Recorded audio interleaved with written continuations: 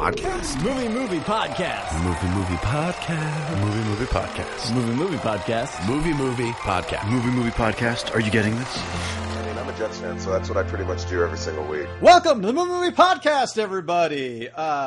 This is a 3-person episode right now. Alex is missing, and we have to find him, and hopefully we find him by the end. Alex has fallen? Alex has fallen. Alex has fallen. Oh, that's the title. All right. That's the name of... Yeah, okay. So I'm going to write that down so I don't forget it for later. With me this time are Russ. I'm Russ. And Peter. And I'm Peter. Whoa, this is... It's so weird not to say and Alex, but I guess this is the times that we're living in now, guys. No, Alex left the Pride Lands. Mm-hmm. Yeah, maybe we'll hunt him down and sing Can You Feel the Love Tonight at like 2 p.m. Well, I guess that settles what our first movie is going to be. Can we get the Russ down for Hobbs and Shaw? Fuck you. Yeah, you can get that. Hobbs and Shaw, directed by David Leitch. Lawman Luke Cobbs and Outcast Deckard Shaw form an unlikely alliance when a cyber-genetically enhanced villain threatens the future of humanity. So we're just going to make fun of each other's faces and balls for the next 20 minutes, right? This movie was dumb, but so much fun. Yeah, I hope this does two things. I hope they keep making these dumb movies that are just a straight-up throwback to dumber movies from the 80s and 90s. And I hope going fantastical here can kind of, just a little bit, ground the original franchise. So do all your wild shit in Hobbs and Shaw land, and then keep it a little bit more grounded in Fast and Furious proper. But this movie is fun as hell.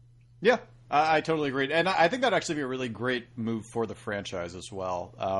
Because, I mean, they keep joking about, like, going to space. I really don't want that to happen. I'm fine with, like, a spin-off going to space. Like, that's fine. Like, I don't care about that. If Hobbs and Shaw go to space, yeah, fine. Yeah, 100%. But let's not go to space. That's like a fucking Snakes on a Plane situation all over again. We don't need that. I'm cool if it's Hobbs and Shaw. I'm so not cool if it's anyone else. If it's like the proper franchise. Right. And for being like a long movie, because this movie just like moves and is fun, it never actually really feels like the 2:10 length or whatever, however long this movie actually was. It moves. Yeah. They don't spend a ton of time like having so many talking head scenes in which we're going over so much of the plot. They're not trying to build to any sort of plot twist or like no one's getting fucked over. There's no double agents or anything like that. Like lesser movies than this would spend so much time doing. Right. It's just Jason Statham's going to make fun of The Rock. The Rock's going to make fun of Jason Statham. And then they're both going to fight people in their own way. Isn't it absolutely delicious that it took them, I don't know, I guess 2 hours of runtime and also 72 hours to realize, hey, if we just like coordinate how we fight a little bit, we'll win. That's it. All they had to be was like, yo, you take a punch and then I'll punch him. Yeah. They were like watching That's insanity. Like, a father fight his 2 10-year-old sons. So fucking great. That are just like, you guys are like, when you just watch like 2 kids fight an adult, it's just like, you're so stupid. You're 2 people. Yeah, right, yeah. But just coordinate. You would think that 2 of the best fighters in probably the universe of this universe cannot figure that out. Yeah. They never had to before. What did you think about the scene at the end with like the family and kind of setting up everything for like the onslaught that was about to happen? I think that's and Roman Reigns. Oh, you mean like the car stuff? Felt a little long. Oh, you mean the setting it up, or when it happens itself? I guess the setting it up for the most part. The setup, but I guess they have to let you know, like, yo, these guys are good at stuff. Right? Yeah. Specifically, this car guy who's good at taking fucking machines that put blood caps into people's. And that's what I like about these movies. It's not the suspension of disbelief of like The Rock holding a fucking helicopter to get on a chain with his bicep. That's not the suspension of disbelief. What I like is the suspension of knowing that like this guy who works on cars can just reverse engineer fucking touchscreens made by an evil, shadowy billion-dollar corporation. Yep. Well, it makes you think, what could Exhibit accomplish if he wasn't busy pimping so many rides? Exactly. Oof. It's great. I love the end. I like all the car stuff. I like how all of these cars came fully loaded with latch mechanisms. Yep. Oh, it's incredible. That was so good. Oh my god. And no one had an issue like, oh shit, I missed that time. Sorry, dude.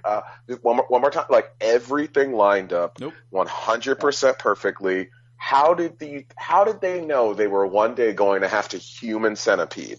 It's amazing how 9 X-Men movies never had them using their powers in tangent to accomplish something, and this movie's like, all the cars have a chain. Let's just hook they them all up. work the same, but so they all have to kind of do it a little bit differently and work together. That was so good. That whole helicopter scene at the end is so Roman good. Reigns throws 2 fucking chains with both arms, and they both land perfectly.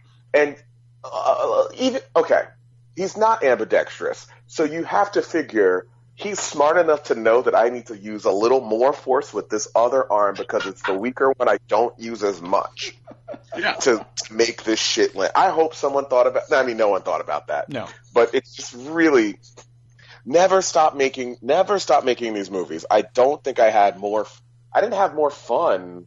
Yeah, this movie's not that, it's not capital G good. No. But it is great. But it just doesn't ask anything of you. No. Right. Except your time and enjoy yourself. As I said, the plot is painfully simple. Yeah. I like that these movies don't even try to have logic. They just want to have cool stuff happen. Like when they both fight in those hallways, and The Rock goes into the one room that has the guy working in it. That was so good. On the car. How did that car get in there? There's a door on either side, not a garage hatch. He built that car inside that room. But Yeah, what like was a ship in a bottle. What was he going to do once he built it? Take it apart. Build it again. And why is there one guy in that room and so many guys in the other room? And what are those guys doing in that other room? Trying to build a car. Yeah. You think one of them wouldn't go to the other side and be like, hey, dude, seems like you're doing a kick-ass job on your car. Can I be on your team? I wonder if that guy was getting punished. Or maybe the group were getting punished. Like, you guys really need to work together, and this guy, he already knows how to do it, so he's going to do it by himself. Yeah, maybe he's the guy who's good at shipping a bottle cars inside the Russian lair. Maybe that's his thing, and they're watching and observing him so that they can one day be the guy in a room that builds a car in a ship in a bottle in a lair in Russia. You know Is what? that it? That is, I guarantee you, that is the most backstory or lore that has been thought about for these guys in this movie, right? Anybody. But you can guarantee when Hobbs and Shaw 2 comes out, they're going to use what I just said. Yep. And make that guy somebody who matters even more. Like he's going to kill one of Hobbs' brothers or something. Because he's like, I don't like how you punched me out so bad. I bet that. Oh man, I could see that happening. Now I'm killing your brother at the cut scene at the end of Hobbs and Shaw 2. Or 2 Hobbs, 2 Shaw. 2 Hobbs, 2 Shaw, yeah. No, yeah, you had sent that the other day, and that was brilliant. But this movie's fucking great. Movie's great. I like that they built out their world knowing that it's unlikely that The Rock will ever go back into the main franchise. Yes. Ryan Reynolds, cool man, be in here. Kevin Hart, cool man, be in this movie. I really liked Ryan Reynolds' scenes. I liked also, there were so many post-credit scenes for this damn movie. But I found them all to be pretty funny. So that was also a very good thing, yeah. Yep, I'm in. But I guess I feel like I'm running out of steam on talking about a movie that came out over a month ago. I know. But I will say, who do we think the real big bad is? And do we think we know that person in this world? There was a long time where I was watching this, and I was really expecting it to be Ryan Reynolds. But at this point, I don't actually know. Even in the post-credit scenes, I was like, wait a minute, is it Ryan Reynolds? I like it. He's just being a weirdo. Yeah, that's what I thought. But no, I don't think so. Do we think it's The Rock's dad? Oh, that could be. That would be all right. I'm into that. I mean, is it someone he knows? And these movies don't like to introduce new characters without any connection to previously existing Right. characters. So it's either someone who knows. So it's got to be somebody we've heard of in some fashion. Mm-hmm. Pete, any guesses? Not really. Not even at the computer. Sorry, my cat has started yelling, so I thought I would run and feed it before we had meowing for the next hour. That sounds like good. That sounds like a good background color. Like I feel like that's what we need. Now he's just gonna be pissed because there's like a half open can of cat food in the kitchen. Yeah, I like. There's all these different theories. I don't want them to force it because, as I said before, that's what I like about this movie is that it's like here's some guys, here's a villain, have at it. Yeah.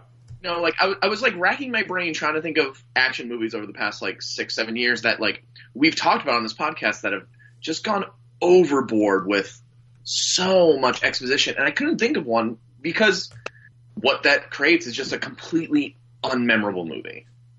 I'm just thinking of that movie with Mark Wahlberg from last year, which is just basically exposition the movie.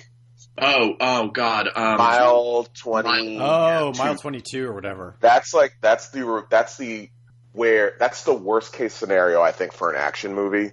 That's what happens when you just tell and not show. And Hobbs and Shaw is so not interested in telling you anything. Right. It's just and I'm cool with that. It's just go. Like it starts and just I don't know. I'm interested to see what happens though. I'm interested to see who they bring in as that, or I really hope it's just like an old, like someone that we've seen before. Like if it's Vin Diesel, like fucking A. Oh, that'd be wild. That would be as I said, just the movie can't be all about who it is. Like, you know, they would have that sequel issue in which the sequel tries to be like, okay, we got you back in the theater. Now let's try to get you hooked for 9 movies with all the story we're going to tell. Right. Yeah. There's that cat. Yeah. Like I want the Hobbs and Shaw movies to be almost episodic. Yeah. Like I want it to feel like, what if the A-Team just had a ridiculous budget? We need these 2 guys to do something that no one else can do. Cool. Done. Sold. Yeah, and this one succeeded in the only thing it needed to do, which was, as you said, remove Hobbs from everyone else and give him his own group of people and his own ties and his own, you know, mi familia. Right. And if they can establish that successfully, great. Don't ever put him back in those other movies, because The Rock is more of a superhero in these movies than he'll probably be as Black Adam. Yeah. So like he's clearly a hero. Get him the fuck out of those movies. Yeah. Anyway. All right, let's move on to the next one, shall we? Sure. All right. Can we get the rust down for The Lion King? Yeah, we can. All right. I thought you were going to swerve and go Once Upon a Time. We could. No, I already got The Lion King up. It took me a whole minute. Okay, The Lion King. Jon Favreau, after the murder of his father, a young lion prince flees his kingdom only to learn the true meaning of responsibility and bravery. So there's nothing exceptional about this movie. It is straight up just The Lion King, but without the added like benefit of having overly characterization in the animals. Exactly, yeah, overly like animated animals in this like Scar, like just the way that they talk, the blank face expressions, and I get it. That's what they were going for, but that doesn't really work for like that's the fun. No, and it's unfortunate because, like, if this movie came out 5 years ago, it would have that uncanny valley problem of everything looking dead. Yeah. Nothing in this movie looks dead at all. In fact, these animals look fucking incredible. Yeah. Like, the special effects in the movie are beautiful, but you can't have characters with that much personality that we already know. Like, we know these characters, and we know their tics, we know what they're supposed to think. To see them so dead, not from an uncanny valley situation, but from the fact that they're actual animals, is jarring. Well, that's the issue. The big thing about animation, like non-realistic animation, is that these characters had a visual acting performance. The animators visually acted out these characters, you know, emotions. And that's not the case in this movie. No. Nope. And as we've talked, like, I think Zazu is so weird to watch because you can't make a bird, a real life bird, look that interesting. Nope. When he's got a very interesting character. And you certainly, Scar is such a fucking bummer. I know. Just thinking about like how great Scar was. I mean, in like the original animated movie, and like claws up against the wall. He like fucking slithers, bro. Yeah, exactly. Like in the cartoon, and here he's just just a fucking lion. Dude. He's just a beat up looking lion. The creepy smiles that they would have, like that he would have in that, where it's just like, oh, look at that, the like almost green eyes. Yeah, like, they did much in the animated movie to let you know this dude is a straight up villain. Yeah. Timon and Pumbaa were pretty good though.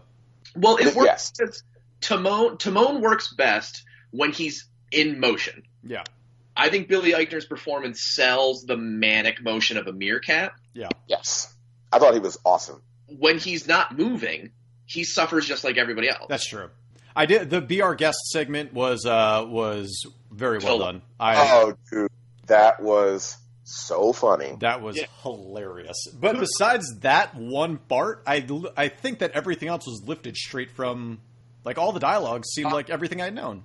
Yeah. Yeah. There's one scene without dialogue that's maybe 3 minutes long where that fucking feather is showing that what's his face Simba's still alive. Oh, I yeah. don't remember that from the animated movie. No, that was new. Yeah. I think that was just like filler because it started with like the "He Lives in You" song, which I was like, that's not from the movies, that's from the Broadway play. So I guess they like found a way to stretch the movie because this is like a 2-hour movie. It's very long, and the animated version is like 80. There's like 30 minutes less. Yeah. So I don't know where they found a half extra hour of shit. I think it's just slow sweeping shots of animals. I think so, and just like all the planes and stuff. Yeah. But I thought, yeah, they also add Timon and Pumbaa's like super nihilist conversation. Oh yeah, that's right. I forgot about that. I think. Yeah. Oh, true. Yeah, that was weird. That was all right. It was. I thought that Scar vocally, they got the right guy. Yeah. They just didn't let him. He just can't do anything because he's a real fucking animal. And I thought it was a huge missed opportunity. I'm sure the dude can sing. To have Be Prepared be fucking sung-talked. I didn't even realize it was a song. It was the song until it was like half over. I'm like, oh, Be Prepared's a good-ass song for a villain. And just talking. Yeah, we still got good vocal performances, but it's the beautiful visuals of like realism and scene, and like the scenic visuals does not make up for actual animated acting of these animals. And it's super weird because he did this shit like 3 years ago with the Jungle Book, and that movie fucking rules. Yeah, I know. How do we like that better?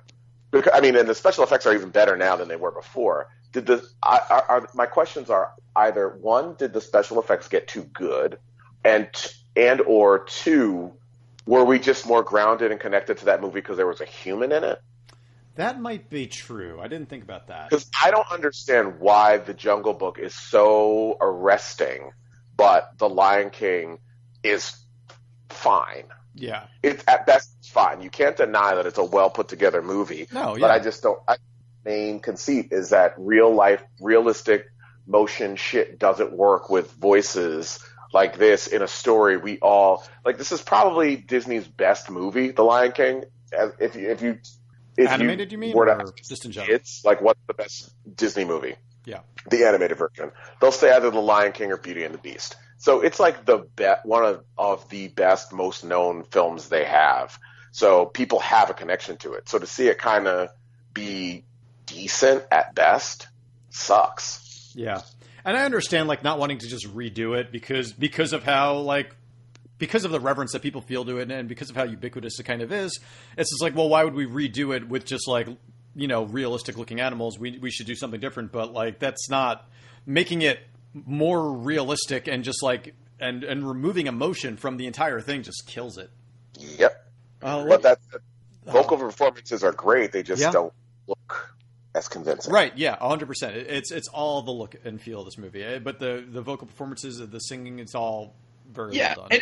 as I think we've discussed off mic before, like Pumbaa has a giant mouth, and he's the one that gets closest to the vocal performance matching the facial animation, because you see lips and a mouth moving, and he's able to emote more. Right. Right. But no one else, because cats, they try to make these cats look so much like cats that they don't allow their mouths to do anything. Yeah. Yeah. The hyenas were probably one of the biggest bummer. But the hyenas and Scar. And again, even with the hyenas, it's like you got all the right people. Yeah. They didn't really get to get let off their leash. I'm like, these guys are exactly who you want as the hyenas. Let them fucking do something. They look great though. Yeah, I think it's just it was a bummer. All right, let's move on. We can't. Yeah, let's move on to another movie now. Unless you guys have any final parting words for The Lion King. No, everybody saw it already. It made like fucking $1.5 billion. Yeah, that's true. Yeah, I mean, it was weird that this made Rafiki go back to the way of the warrior and had to take his gun out of the he had a John Wick scene. Oh yeah. Oh, that was weird. That was fun. Yeah. All right, let's go on to Once Upon a Time in Hollywood. Sure. Once Upon a Time in Hollywood. Overrated. Sorry. Directed by Quentin Tarantino. Shots fired. A faded television actor and his stunt double strive to achieve fame and success in the film industry during the final years of Hollywood's golden age in 1969 Los Angeles. I really like the first 2 hours of this movie. I don't know I just don't know what I was supposed to get out of it or feel throughout the entire I don't think that it was a great first 2 hours of the movie, but I really liked it. I enjoyed watching everything that was going on. Like yeah, but that's that's late stage Tarantino, which it's interesting to look at and it's well made and all that. But like once you look back on it, it'd be like, well, what did I just do? Right. This movie is almost 3 hours long, and I can't say. I'm saying it's overrated, not saying it's not good. It's good. Right, yeah, no, 100%, yeah.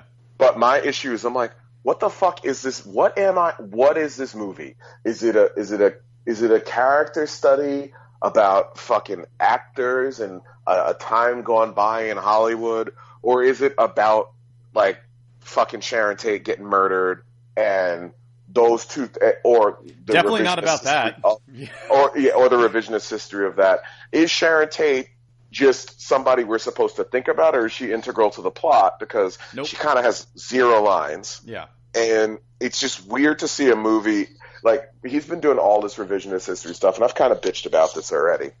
But he's done all this revisionist history, weird shit over the last couple years, slaves, killing fucking slave masters, and like Manson and Sharon Tate, and then Sharon Tate gonna like have a thing to do in this movie, and then to get to the end and cool ass Brad Pitt is just being cool ass Brad Pitt even longer. It's like I kept waiting for like something to happen, and nothing really happened. Yeah. That's I think what frustrated me with this movie.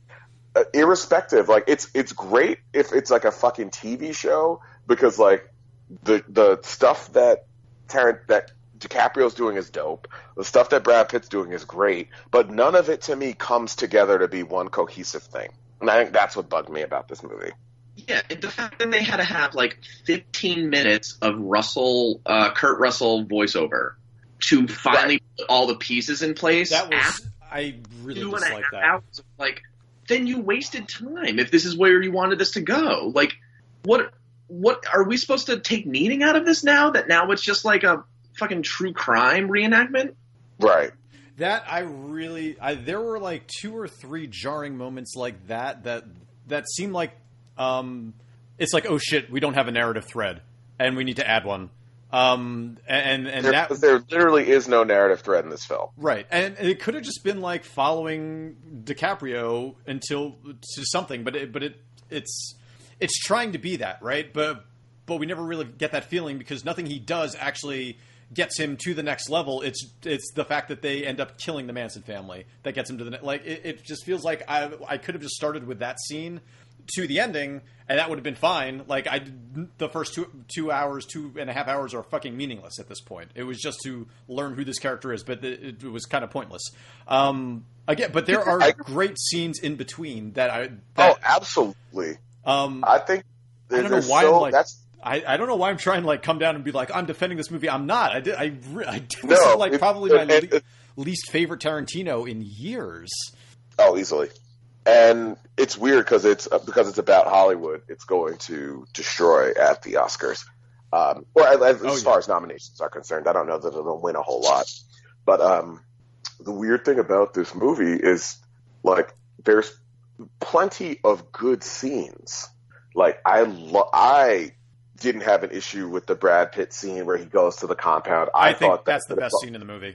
That could have been a fucking 90-minute scene, and I would have been transfixed. Yeah. But what does, outside of foreshadowing the possible end of this movie, what does that have to do with anything else in the movie?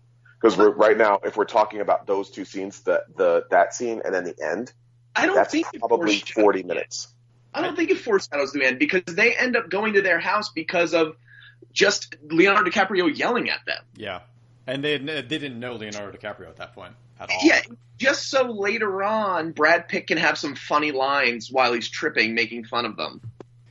True. So, That ending was really bad. And not in a tasteless type of way. It was just this is stupid to watch this. I hated it. Yeah. Also... Yep. If we go back in time, because now it's been about a month since I saw it, is Al Pacino in more than one scene? I think he's in 2. There's the initial scene, and then he shows up again later. I cannot recall a second scene with Al Pacino. I think he's on the phone or something like that in the second scene. He's in a different... I think he might be in a different place. To me, that seems like such a huge waste of Al Pacino in Tarantino land. Yeah. Because I thought he was fun. Yeah. I thought he was really good. Yeah. But I'm having a really hard time remembering him anywhere else in that movie other than that first scene. Yeah. Was that supposed to be Burt Reynolds' character? Wasn't he working on this right before he died? He was working on this. I didn't know that. That's interesting. Maybe. You figure he was probably him because no one would have been Bruce Dern's character other than Bruce Dern. Yeah. Bruce Dern was... Who I loved in his one scene. One scene, perfectly executed. One of 2 Bruce Dern movies we're going to be talking about today. All right, the ending, which sucked, and I think, do we all agree that the ending was terrible? Oh, absolutely. I would contend that should take it out of all running of all awards. Peter, thoughts on the end? Just when they kill everybody, and then he goes to Sharon Tate's house.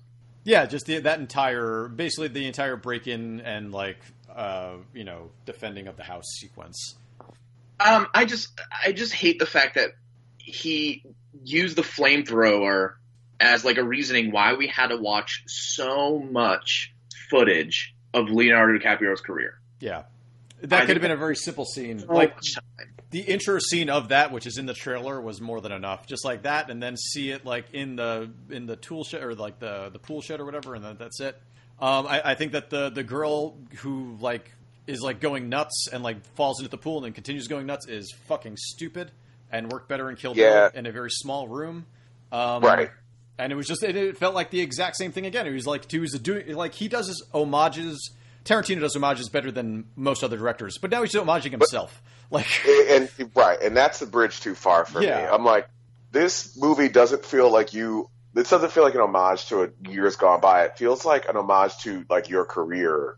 And I have no interest in that. Yeah. Especially if we know, because you haven't stopped fucking talking about it for the last decade, that you're only making 10 movies. Yeah. It's dude, we got 2 more movies with you, and this is the shit you're pulling? Yeah.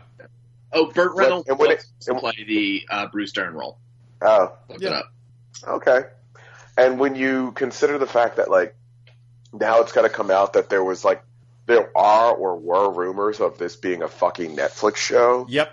Make it a Netflix show then. Yeah, just do it. Coen Brothers did a similar shit. They did just a very that should have that Coen Brothers movie probably should have been. Make it that, because as weird as it is that this movie's 2 hours and 40 fucking minutes and there's zero connective tissue. Maybe if it was 4 hours, you would have figured out a way to edit it together, and I would have been able to digest it at home in hour-long segments, or something. But this shit didn't work. No. Yeah, I will say I found it incredible, and it's very good. It is. It's weird. It's very well made. Yeah, I found it incredible how good the makeup on Damian Lewis was to make him look like Steve McQueen. Yeah. Because that was just like, you couldn't have gotten anyone else who just looked like him a little bit already. Yeah. You did heavy makeup on Damian Lewis. For a scene that's pretty pointless. Yeah. Oh, completely pointless. Oh, just like, it's just exposition. Yep. Like, she dated him and now is with him. Okay, cool. Yeah. I guess they didn't want that. Maybe Kurt Russell was busy that day. Oh, yeah, I could see that. Oh man, that was just so. Yeah. Do you think that we lose anything by not being in Hollywood at that, like in the '60s in Hollywood, or like that this will resonate with like folks that have been around that were there? Like this was the time and place. Well, who the fuck is that movie for? I mean, I agree. If you were in your 20s or 30s in the '60s, you're gonna fucking die tomorrow. So who was that for? Oh, that was morbid. Sorry, but you're like, and if any of you have parents in their 70s, I apologize. I do too. Shit. So I already apologize. You can't even be mad. But like that's your demo, because they love going to the movies to see 2 hour and 40-minute films when they can't piss. No offense.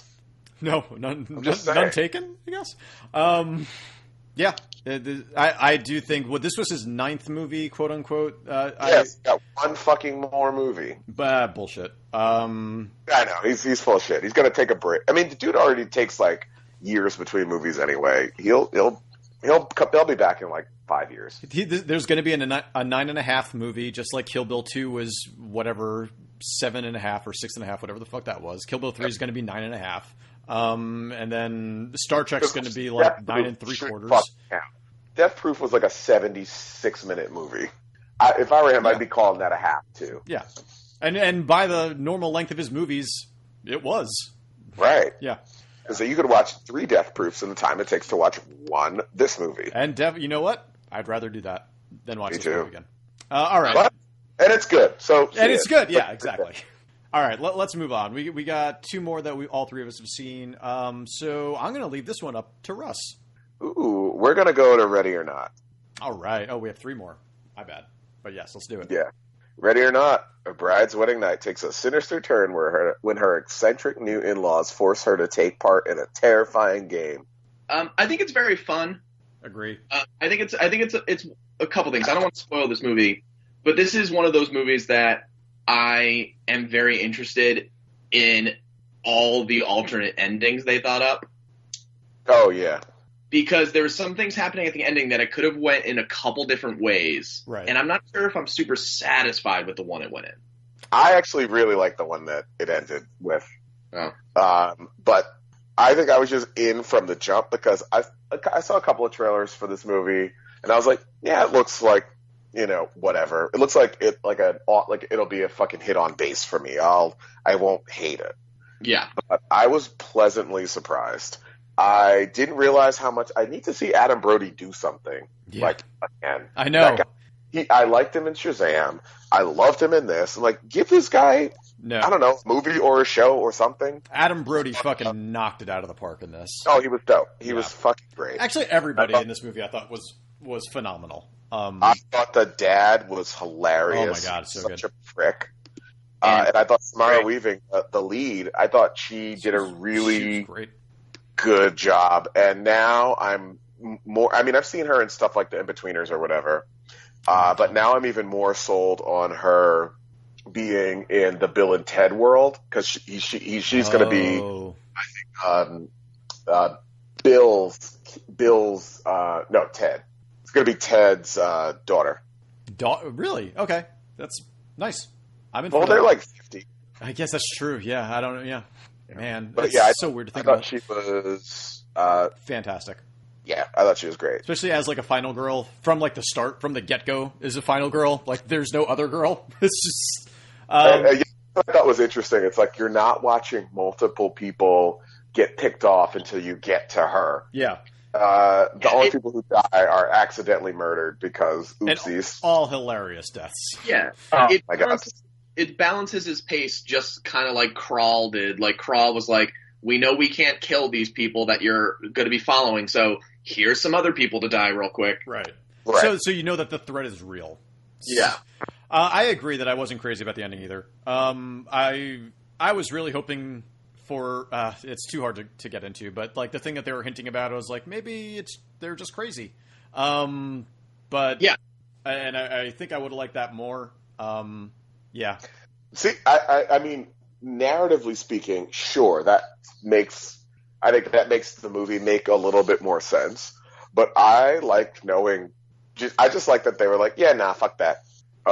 We may never get to make a movie again, so we're going to shoot our shot in a weird way. Yeah. So it's not so much that it works better, the ending. I just like that they had the balls to say, yeah, that's the ending. Yeah, no, all right. Yeah, I would 100% concede to that. That's the one we're going for, because it from a behind-the-scenes standpoint, it just seems more fun. Yeah. It doesn't work. It works way less. I know. But it is still pretty fun. I mean, and it works with like the box. Well, they really go for it, which helps. They do. Yeah. Oh man. I would say, yeah. I think like this movie suffers a little bit for me just because I was such a huge fan of Year Next from like 5 years ago. Yeah. Oh, Year Next is fantastic. Yeah. Which has Adam Wingard connections to it. What's that? I just said it has some narrative connections to it. Yeah. Oh yeah, I didn't connect it at the time, but yeah, it feels cut from that kind of cloth. It totally is, yeah. Still liked it. No, yeah, still very fun, very enjoyable. Oh, yeah, enjoyable. I would put that on before I put on Once Upon a Time in Hollywood. Oh, absolutely. 100%. Yeah. Yeah, enjoyable Sunday evening movie at home. Yeah. And now for another enjoyable Sunday evening movie at home, how about Peanut Butter Falcon? Already there. Woo! Peanut Butter Falcon, directed by Tyler Nilson and Michael Schwartz. Zach runs away from his care home to make his dream of becoming a wrestler come true. I feel like watch the trailer and then just go watch the movie. I don't think there's too much to say about this. You're going to get everything you need to know about that movie from it, and it is adorable and heartwarming. Just fucking watch the movie. Yeah. Don't even get into the trailer, because I think I had the trailer autoplayed in the background in my apartment, so I heard it one day. Nice. But then I was like, I like the look of that movie. It looks fun, so I'm going to see it. Yeah. And Shia LaBeouf's never been a bad actor. No. He's just always been crazy. Yep. I'm so glad we're in this stage of Shia LaBeouf's career. Yeah. I'm glad. And it came sooner than I thought it would. Yeah, me too. But yeah, no, this movie is just straight up fucking adorable. Yeah. I really, really enjoyed it. It's an independent spirit, not an Oscar movie. Oh, totally. But I thought great. I thought Zach was fantastic. Yeah. I thought Shia was fantastic. It felt like a book you would read it felt very Twain-y, but almost like a book you'd read in like 8th grade going into 9th grade as like a summer reading book. Oh man, that is perfect. Like but like a book you end up saying that you're an adult and it's still your favorite book of all time. So when you're in like a fancy situation with learned people, you sound dumb, but the book is still really good. Right. It's like me saying Johnny Tremaine is my favorite book of all time. Right. I like Ships of Wrath guy. I like that it has a very independent movie ending without really beating you over the head of like, what's real? Yeah, right. I think it can allow you to not think about that whatsoever and just enjoy that ending. But I think I left the movie like thinking about a million different possibilities of what we were actually seeing at the end. Yeah.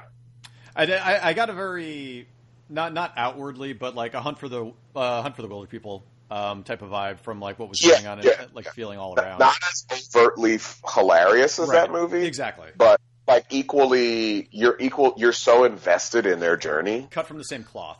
Yeah, oh, absolutely. But they're like spirit, they're like cousins. Yeah, exactly. Yeah. It was nice how quickly Shia started to like this kid. Yes. I think a movie could have tried to be funnier to get them to him to hate him a little bit more, but I think he he gets a shine on him so quickly, and I think it works so much in this movie's favor. Well, this movie doesn't, and I thought that was going to be the case. I thought it was going to take a while, which I was prepared to not really like. Yep. Because the movie falls apart if they don't get along. Right. Yeah.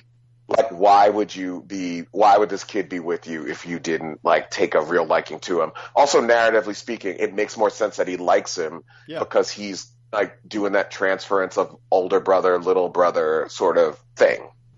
Yes. And that makes way more sense than him being a dick. We get, like, a really weird John Barenthal cameo and flashback after. What was the other? The Jeremy Renner Native American movie. Oh, yeah. Wind River. He's in River, for like 6 seconds, and it makes no sense. I mean, it doesn't make no sense that he's in it, but that movie's fucking depressing as fuck. Yeah, it is. Oof. It's great, but shit. That was the worst. That was one of the hardest scenes I've had to watch. Anyway. Mick Foley, Jake the Snake. So great. So great. Thomas Hayden Church. I need me a fix of THC in my life on a regular. That dude just does it for me. He has this great look to him in at this age that he just looks like someone who was famous for 10 years and it's now 30 years later. Yeah. And he's really bummed about it. He plays that so well in this. Like, if all he ever did was the 1995 not hits TV series Ned and Stacy, and we didn't see him until 25 years later in the not hit film Peanut Butter Falcon, that would make a lot of sense. Yeah. But he's done a lot of other stuff. I fucking love this dude. I just think it's a great movie, and I've never liked Dakota Johnson in anything. Because she usually plays an unlikable character, but I really liked her in this. Yeah. Same thing. I like that they let her turn quicker than other movies would. Yeah. I feel like also maybe it's because this movie was like, maybe they were like, listen, we don't have that much of a budget to stretch this shit out, so we need to just get people to be on board with stuff way faster than usual. We have one SD card that we can shoot on. Right. So they were. So maybe the script they had shit warming up way slower, but they were like, "Oh fuck, we don't got the money for that." Yeah, and I think this movie wins like the most absolutely delightful moment of the year when they're on the raft talking about him. Oh, so that's so cute. It's so perfect. It's got to be one of the best crafted scenes of the year. I love it. Yeah, if this does get some like love and a nomination for anyone in it not writing specifically, I could see that being the scene that they show to get people to laugh, and then show Shia in a tuxedo looking up at a screen of himself and clapping. Yeah, just show the scene of him like being like, how long can you hold your breath for underwater? You know, it's just yeah, it'll be perfect. All right, are we ready for the big one? I guess. Sure, whatever. It Chapter 2. The Ittening. The longest fucking movie I've ever seen. Longer than Once Upon a Time. Yeah, by 8 goddamn minutes. The audacity. Rest down it, and then I'll talk about something. Okay, It Chapter 2. 27 years after their first encounter with the terrifying Pennywise, the Losers Club have grown up and moved away until a devastating phone call brings them back. Directed by the same guy. I cannot believe that this movie's like, okay, we're gonna let you get settled in to watch a movie for 2 hours and 49 minutes, and we're gonna start off the film with a awful hate crime. Oh, that was crazy. Yeah. That ends with the victim of the hate crime getting eaten by the monster.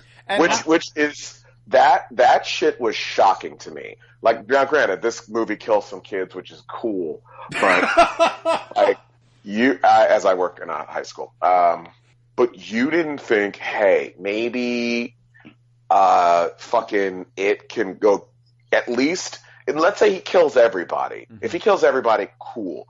But let's let this guy fucking eat some of these assholes, please.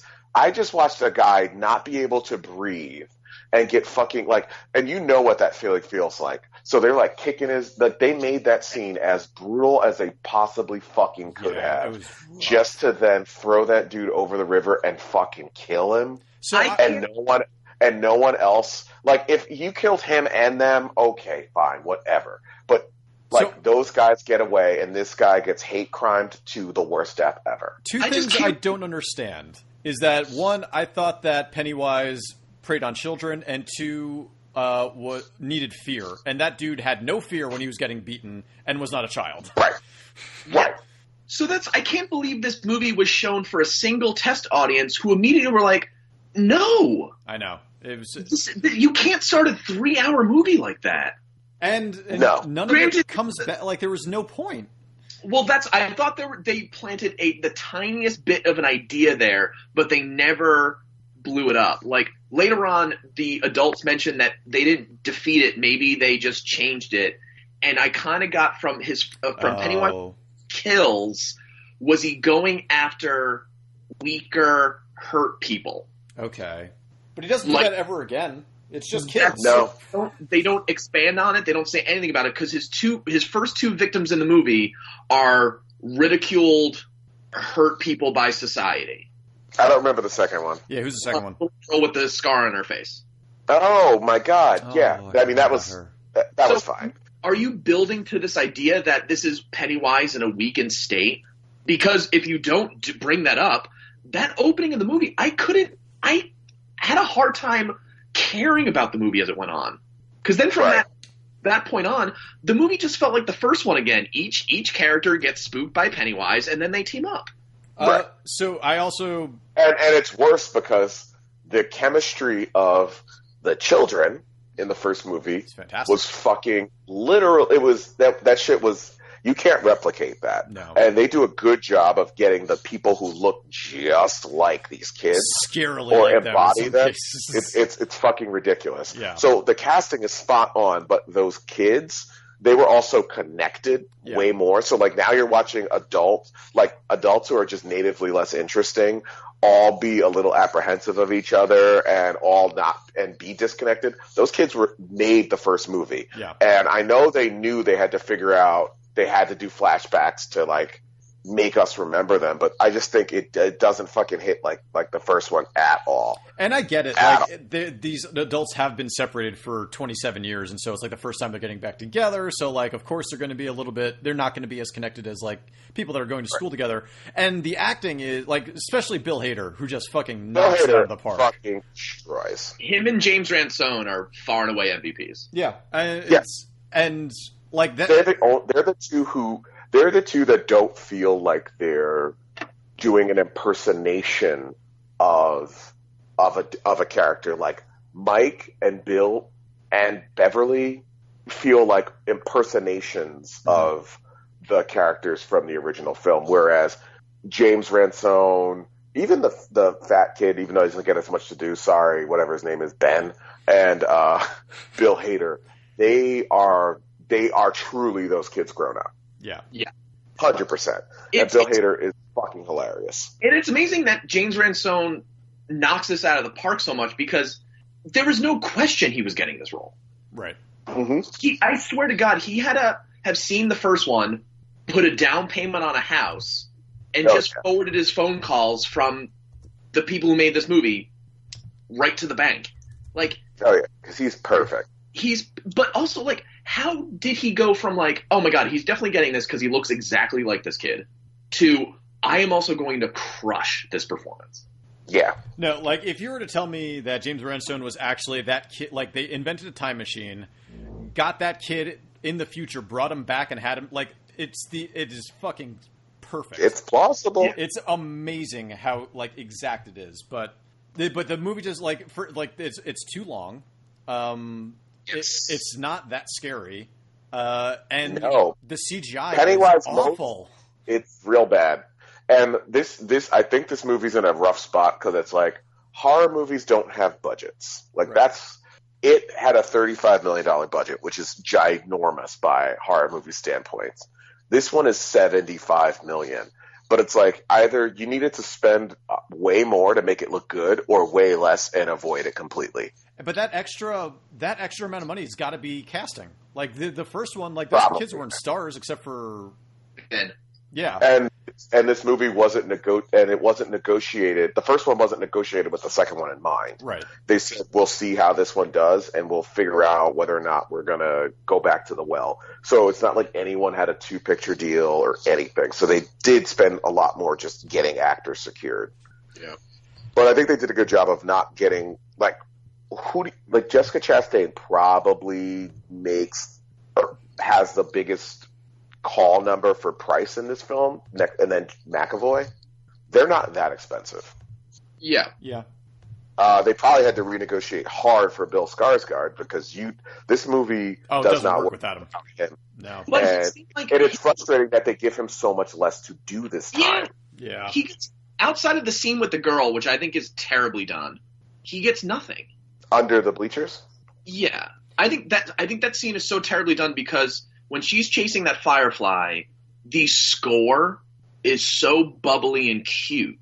Oh, it's Spielberg. Yeah. It's so Spielberg. That it's like, why are you like kneecapping your own tension here? We know what's going on. Right. We're yeah. not stupid. Right. This is the second movie. Yeah. Like, why are you trying to do this? It was like, you should be, this scene should be done in near silence or have some sort of building freaky score.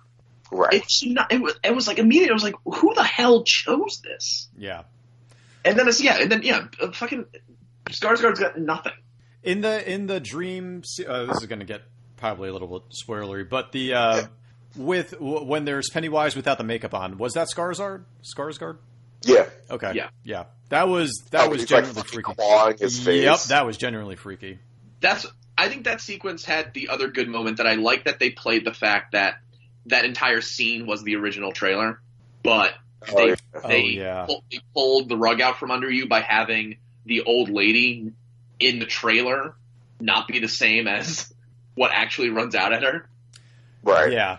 Which I thought was the one effective thing, but that's based off the marketing. Yeah. Yeah. Just like it's a weaker movie overall. And doesn't it feel like this was somehow a trilogy, but it's not? It's just 2 movies, and somehow they made 2 movies in one movie that doesn't work. I can see that. Well, because this to me feels like this is too fucking long. Like I don't go to the bathroom during movies, and I went twice. Me too. I mean, I go to the bathroom during movies, but I also went twice during this. Because I was just like, I need a break. I know enough of the movie to know what's coming. I gotta take a piss. Yep. They also milk the ending for like 10 minutes as if we've been spending the last 10 years of our lives with these characters. Yeah. Right. And needed longer to say goodbye. And I get like the ending. I'm sure if that was the ending in the book, I feel like that ending works better on a page than it does like when we're watching what's transpiring. It's I don't know. It's just like in the first movie, the scene in which the hypochondriac kid is just like across the yard from Pennywise, and it's like the big kind of balloon scene. But you get the full character design of Pennywise, the great performance, and it's eerie as hell. Yeah. And then you don't have those scenes in this movie outside of Pennywise flying down on the balloons. It's so much of these other weird, terrible CGI monsters. Yeah, the Paul Bunyan scene was, again, I thought it was good at first, and I like it was funny how it ended, but then just again terrible CGI that every time I saw it, I was just like, okay, well, I'm obviously watching a movie right now. Just completely pulls you out of it. Yeah, they really ran away from the fact that they had this brilliant performance and brilliant character design, and let him be fucking freaky. Let him do shit. Like when he dances in the first one and stuff, like it's thing, and they just and you laugh out of fear. Yeah. It's like a nervous laugh, like oh shit, could this movie be over already? Or the fucking projector scene in the first one, like that was. Oh, that shit was a nightmare. Yeah. Straight up nightmare fuel. Stephen King, however, great cameo. Oh, great cameo! I actually really did like. No, me too. I thought that was real. I was like, damn, this is great. I know it happens in the book, and it's in the because it's in the original series, but like Bowers coming back was a waste of time. He comes back for 2 scenes. And it wasn't interesting. And I also thought that I don't know who played it, but his performance was real boring. Yeah, I didn't But he care for Bowers. looks like the guy. I think they were like, listen, we want to get a guy who looks like that kid. Yeah. So we're gonna get his like half older brother or something. I don't know. That dude did look like him, but that's not enough of a thing to make me give a shit. No, I feel like they had to have Bowers come back because of that initial flashback scene of him, of like all the dead children's bodies in the river floating, and then Bowers is there and like wakes up. Yeah. Because that was creepy as fuck. But then like his character, it's wasted. I don't know. This felt like just like 3 hours of. It was a bummer. Yeah, it was a 3 hour bummer. Now, it's because I work in like schools or whatever, but it is kind of weird to watch the comeuppance of a bad thing be just straight up bullying, because that's ostensibly what they're doing. They're like, "Yo, you're a bitch, dude. Yeah. No one even likes you. Why don't you just go away?" And I'm like watching that movie, like, they're just bullying this thing till it. I thought the exact same thing, which is really weird. Okay, I had zero problem. They were just trying to kill it, Right. but once they were bullying, I was out. yeah, I don't know. And then, it seemed like, I don't know, with the beginning, and then also kind of being like, well, Richie's might be gay. Oh yeah. Oh, it totally is. Not doing anything with that Yeah. seemed oddly token after the horrific opening of this film. Yeah, I didn't think that until right now, but now I totally see that. Yeah, shit. Yep. I don't know. It's like almost. I wish this movie took another year to think a little longer before they went right into production. I wish this Yeah. movie spent another year in the editing room before they just put it out.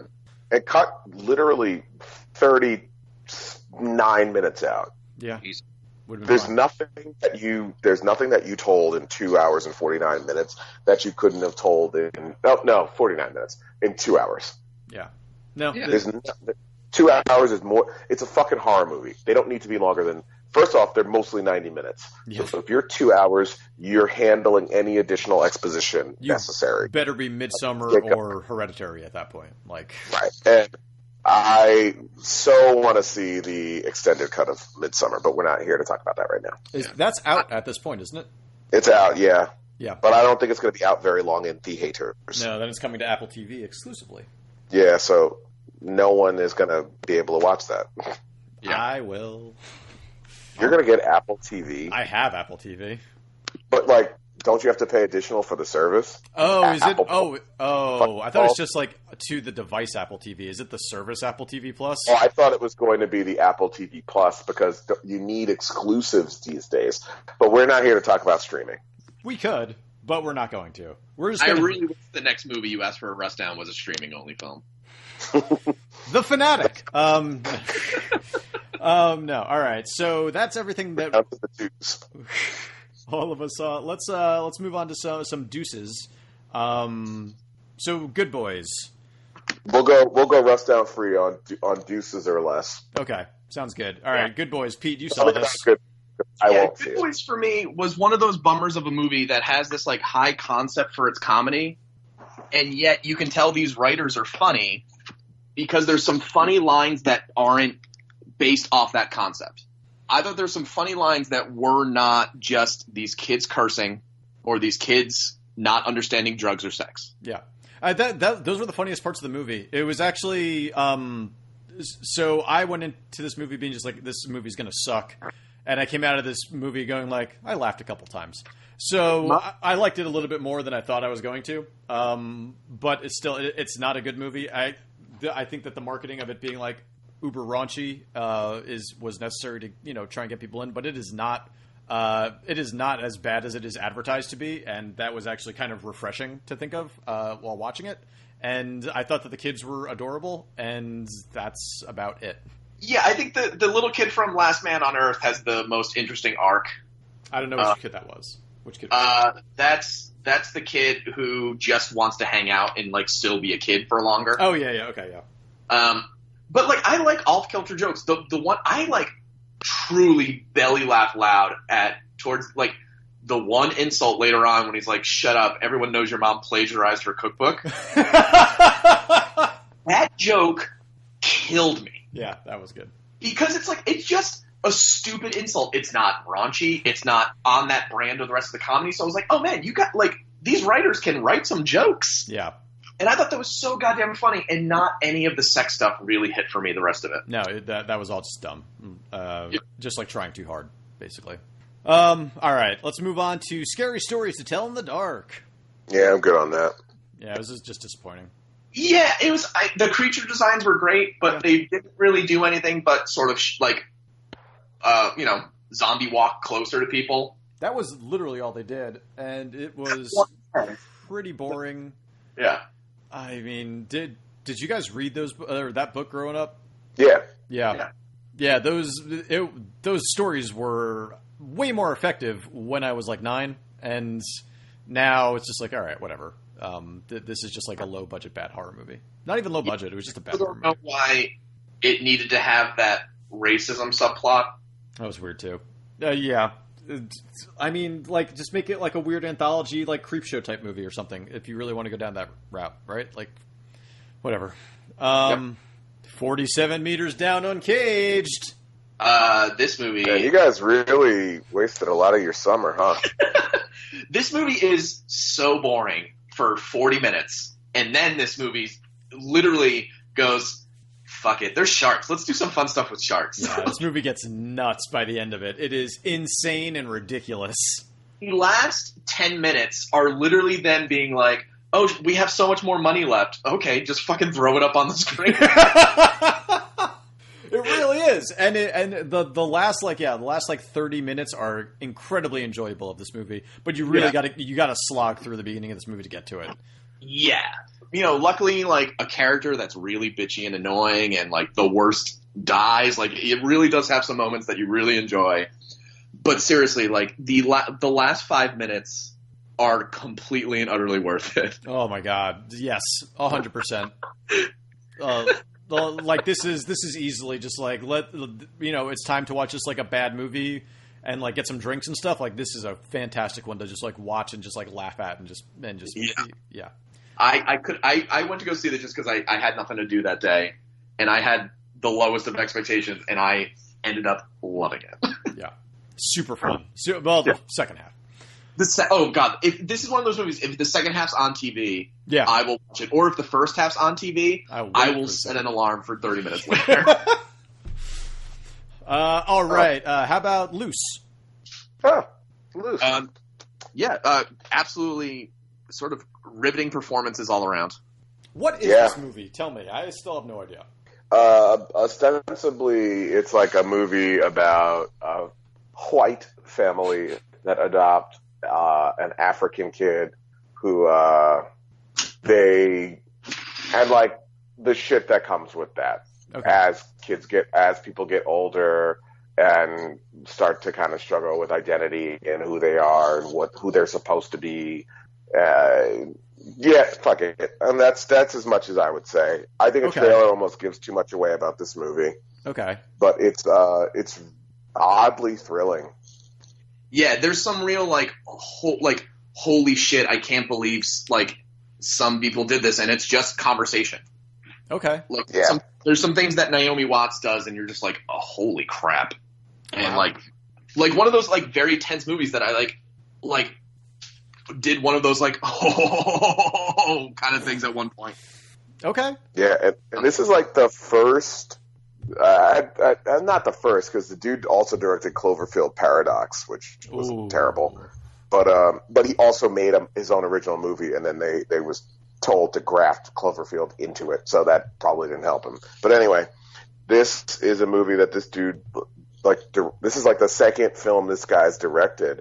And I've gone a complete 180 on what I think of his ability to make a film. Okay. Because it's really good. It's just straight up. It's a really good movie. Naomi Watts, Tim Roth, some kid you've never seen, and Octavia Spencer. Oh. Just fucking doing it. I did not know that the cast was that stacked. Okay. Yeah. Tim Roth is settling into the fact that his American accent is starting to sound like Walken, and it's incredible. Ooh. Oh yeah, it's real bad, but he's trying. He can outact his shit accent. Yes. But really good film. Nobody probably saw it, but that doesn't mean they shouldn't have. It was very good. I just added it to my watch list, so once that does become available, I will be watching that. It's kind of like it's based on a play, so it kind of has the same feeling of like Doubt. Okay, all right, yeah. That's sort of very minimalist storytelling. It's great. That's cool. Russ, what did you think of Blinded by the Light? Yeah, I liked it. Yeah, I thought it was real dumb, but incredibly enjoyable film, especially for the Born to Run running through the school scene and then singing going out. Oh my god, I loved it. I love like how it's not just like you got the song in the background, but the actors are actually singing it like off key and like bad because like they're not professional singers. And you got like kids coming out of the classrooms being like, "What's going on right now?" It was hilarious. I could have lived without the font showing up on the screen, the lyrics showing up on the screen as songs were on. Yeah, or whatever. yeah, totally. That is the one part of the trailer that kind of put me off wanting to go see this. I thought it was going to be just a trailer only thing, but it happens in the movie a few times, and it's annoying. A lot, yeah. But what I really did enjoy about this movie, and it's like not a perfect movie by any stretch. It's like it's almost like it's like a throwback to the type of formulaic movie that used to get made, I don't know, 15 or 20 years ago that doesn't really get made anymore. But what I enjoyed about it is, as slightly above average or kind of above average as it is, it did remind me of being in high school and like finding out about a new thing. Yep. Whether it be anime or Dragon Ball or fucking like whatever thing one of your friends who's kind of one of your friends introduces you to, and then it becomes your whole fucking world. Yeah, you start dressing to that way almost and an stuff. annoying degree. Yep. But everybody did that. Yep. It with something, and I really didn't think about that. I haven't thought about that in forever, and I work in high school, and I haven't even really that hasn't crossed my mind because it's awkward and it's embarrassing. Yeah. So to watch this kid give all of himself to this band or to this dude and make it his whole identity, that's what high school's for. Yeah. Like, that's what stupid kids do. You just put something on you and say, that's my whole life. Yep. You ignore, and anything that isn't that is terrible. Yep. You ignore it. Yeah. And they do that incredibly well. And it's, totally agree. And he's not like bad for doing it or good for doing it. Yeah. But it's just what people do. It's just what kids do when they're trying to figure out who they are. They find something and say, that's what I am. So I thought it was a really good portrayal of that. So you don't have to like Bruce Springsteen or like that type of music to identify with what this kid is like going through. But I really liked it. It does help if you like Bruce Springsteen while watching this movie, because there's a lot of Bruce Springsteen. Oh, it certainly helps. Because if you don't like Bruce Springsteen, this is inarguably the worst thing that's ever been made. And he has another movie coming out this year that's like a fucking concert movie of his Western album. Oh, of Western Stars. And I would still venture to say, I bet this will be better. Well, if you like Bruce Springsteen, this would probably be worse.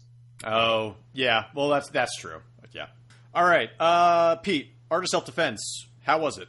I really liked it. It's about toxic masculinity, and like how fuck that shit. It's about how like shitty men are and how like what violence means to men, and it's really well done. It was weird that like it didn't really seem like anyone really gave that much of a shit about it. But I think that's Jesse Eisenberg's fault. I don't think people are that interested in seeing him in dramas as much as maybe, Zombieland 2 or something, I wonder how well. And I don't have any interest in that movie. Yeah. Yeah, I'm kind of with you. I can't believe how much. When they talked a sequel 2 years after. What? I can't believe how much they're giving away in the trailers to Zombieland 2. It seems like the whole movie. Also, who needs it now? Like, if 10 years ago or whatever, I'd have been like, yeah, sure. I'll see a sequel to that. And now I'm like, yeah, I don't care. Yeah. Like, Abigail Bresson's like, what, 24 now? She was like a baby when that first movie came out. I don't care. It's been too long. Now you're just making it to make it. And I think they need that movie to be a hit in order to justify it's continuing to be a studio. What is it, Sony? Yes. Yeah, because they have had nothing other than Spider-Man. And now they have nothing but Spider-Man. Venom. All right, Russ, how was Brittany Runs Marathon? Brittany Runs Marathon's cute. Yeah? And not to equate it to the other comedy that came out with that starred a woman that Amazon Studios purchased. That was an independent film that didn't do that well, but it does feel a lot like Late Night. Oh. And I'm not just saying that because it's like two funny ladies making movies that Amazon bought that were independent darlings that didn't do well at all. Yeah. But Brittany Runs a Marathon's good. I think, if anything, it's just a test run for whether or not Jillian Bell can carry a movie as more than a side character. And? She can. Nice. Oh, thank God. I was really scared you were going to say she can't. Yeah. I like her a great deal. She's really good. She can. And the movie is, I'd say, it's like definitely that dramedy vibe. So it's funny, but like also got some dramatic stuff going on, and she's able to handle both pretty well. Good. So the movie itself is more of a test for what. It's not. The movie is fine, but you're watching it knowing, oh shit, I think she's going to be able to do more shit, and I like that. I think she can really fall into the slot that Rebel Wilson missed her chance on, which is like, plus size or actually, normal size woman. I don't want to say plus size, like normal size woman, doing a kind of dramedy or even just straight drama kind of thing. Right. I think Rebel Wilson did one too many I'm a big person comedy. Yeah. Right. And I think, but she's still doing that in Cats. Yeah. Right. Which is like, come on, it's been like almost 10 years of this shit. Yeah. And I think that like Brittany Runs a Marathon. I was a little nervous at first because I'm like, oh, are they saying there's a problem with her or whatever with as far as how she looks or whatever? But no, it's like the general conceit is more about just like, you've got to figure out like one, how to be a healthy person, but you also have to figure out how to be happy with the person that you are. Okay. And those are basically like the two general messages of the film. And that shit knows no body type. Like you can be. Right. So cause I was like, it feels kind of weird that like her first movie's about losing weight, but it's like not really about. I mean, that's central to the plot of the film, but they're not saying like the only way to be happy is to just like drop pounds. Okay. That's good. Which is nice because I feel like, I don't know, that can be dicey territory these days when you're making a movie for the masses. Like, I don't know, people need to learn how to just be okay with themselves, and I think this movie is kind of about that. Yeah, it's good. Nice. Pete, how was After the Wedding? I wanted to see this. Good. It's a remake of a Danish film that was nominated for Academy Award like 10 years ago. Right. With Mads Mikkelsen. But so they gender swapped it, which is I just think I can't imagine how the other one works with the other genders. But it's a pretty okay movie. There's a lot of great stuff in it. More so than anything else, the performances are really fantastic. Michelle Williams and Julianne Moore really crush it.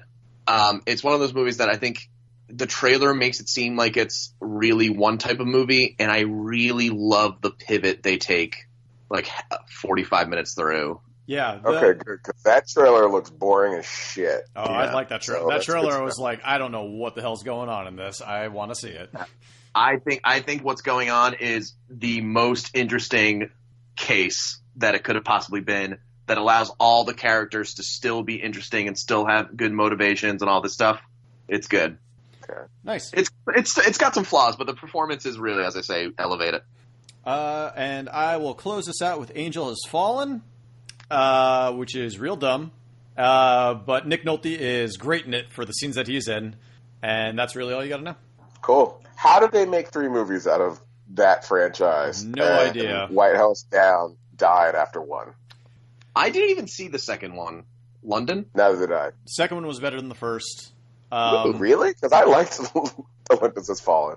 I feel like London Has Fallen is more White House Down than it is what the hell? Olympus Has Fallen, and so I felt like it was bigger and dumber, and it really worked out well. This is super telegraphed the entire time. Like there's multiple baddies and Danny Houston, right? Which one? Danny Houston's in it, right? Yep. Danny Houston's in it. Yeah, I know, right? Yeah, you see him. But again, like some really fun stuff. Probably a little bit too long, but just a big dumb blockbuster action movie that I don't think did extremely well, but fun enough. If it comes on TV, watch it. Okay. Yeah. Yeah, this I've always felt like this, like I kind of mentioned before, I couldn't think of it, like this movie feels like it might have the trappings that I said Hobbs and Shaw doesn't. Yeah. Yeah, basically it does. I would say that's exactly right. But yeah, there are some fantastic Nick Nolte scenes that make up for everything. And I think that about does it for this episode. Wow. That was a lot of movies we talked through, guys. Yeah. Yep. And there's a lot coming up soon. Joker's in, a couple weeks? Yeah, we got Joker. You mean Golden Lion winning Joker? Yeah. Best the incel movie of the century, according to the internet, which I'm fucking over all Joker takes. But yeah, we've got Goldfinch, Hustlers, 21 Bridges is soon. 21 Bridges is soon. Rambo, Downton Abbey, Abominable. If you see movies that are animated that aren't Disney or Leica, Lucy in the Sky, Joker, Addams Family, Gemini Man. That's all. Oh, Gemini that's Man. Like nice. A lot of that's the next month. We got a lot coming up. That's a heavier month than usual. Like there's a solid 2 releases every weekend for the next except this weekend. 5 weekend. What are you talking about? What's this weekend? Hustlers and Goldfinch. Oh, so except this weekend.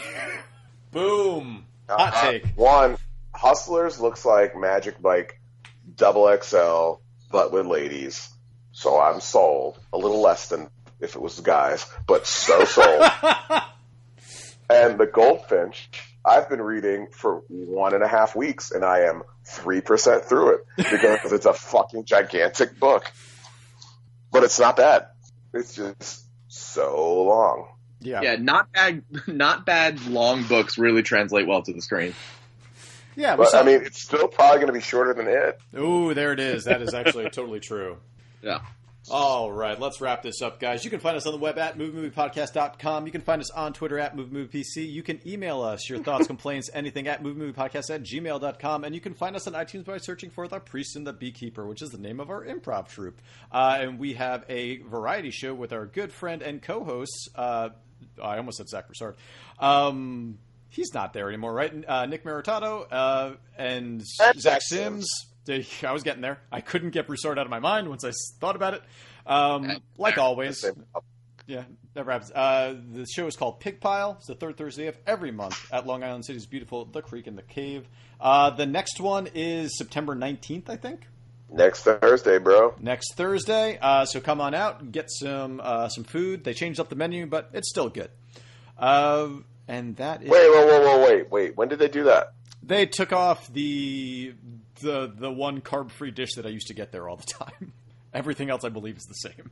So they still have flautas? Yeah, they still got flautas. Oh, do they have flautas? And they got that really good taco salad. So that thing looked great. Okay. And it was great. So come on out. It's always a good time. And we'll see you guys next time on the Movie Podcast.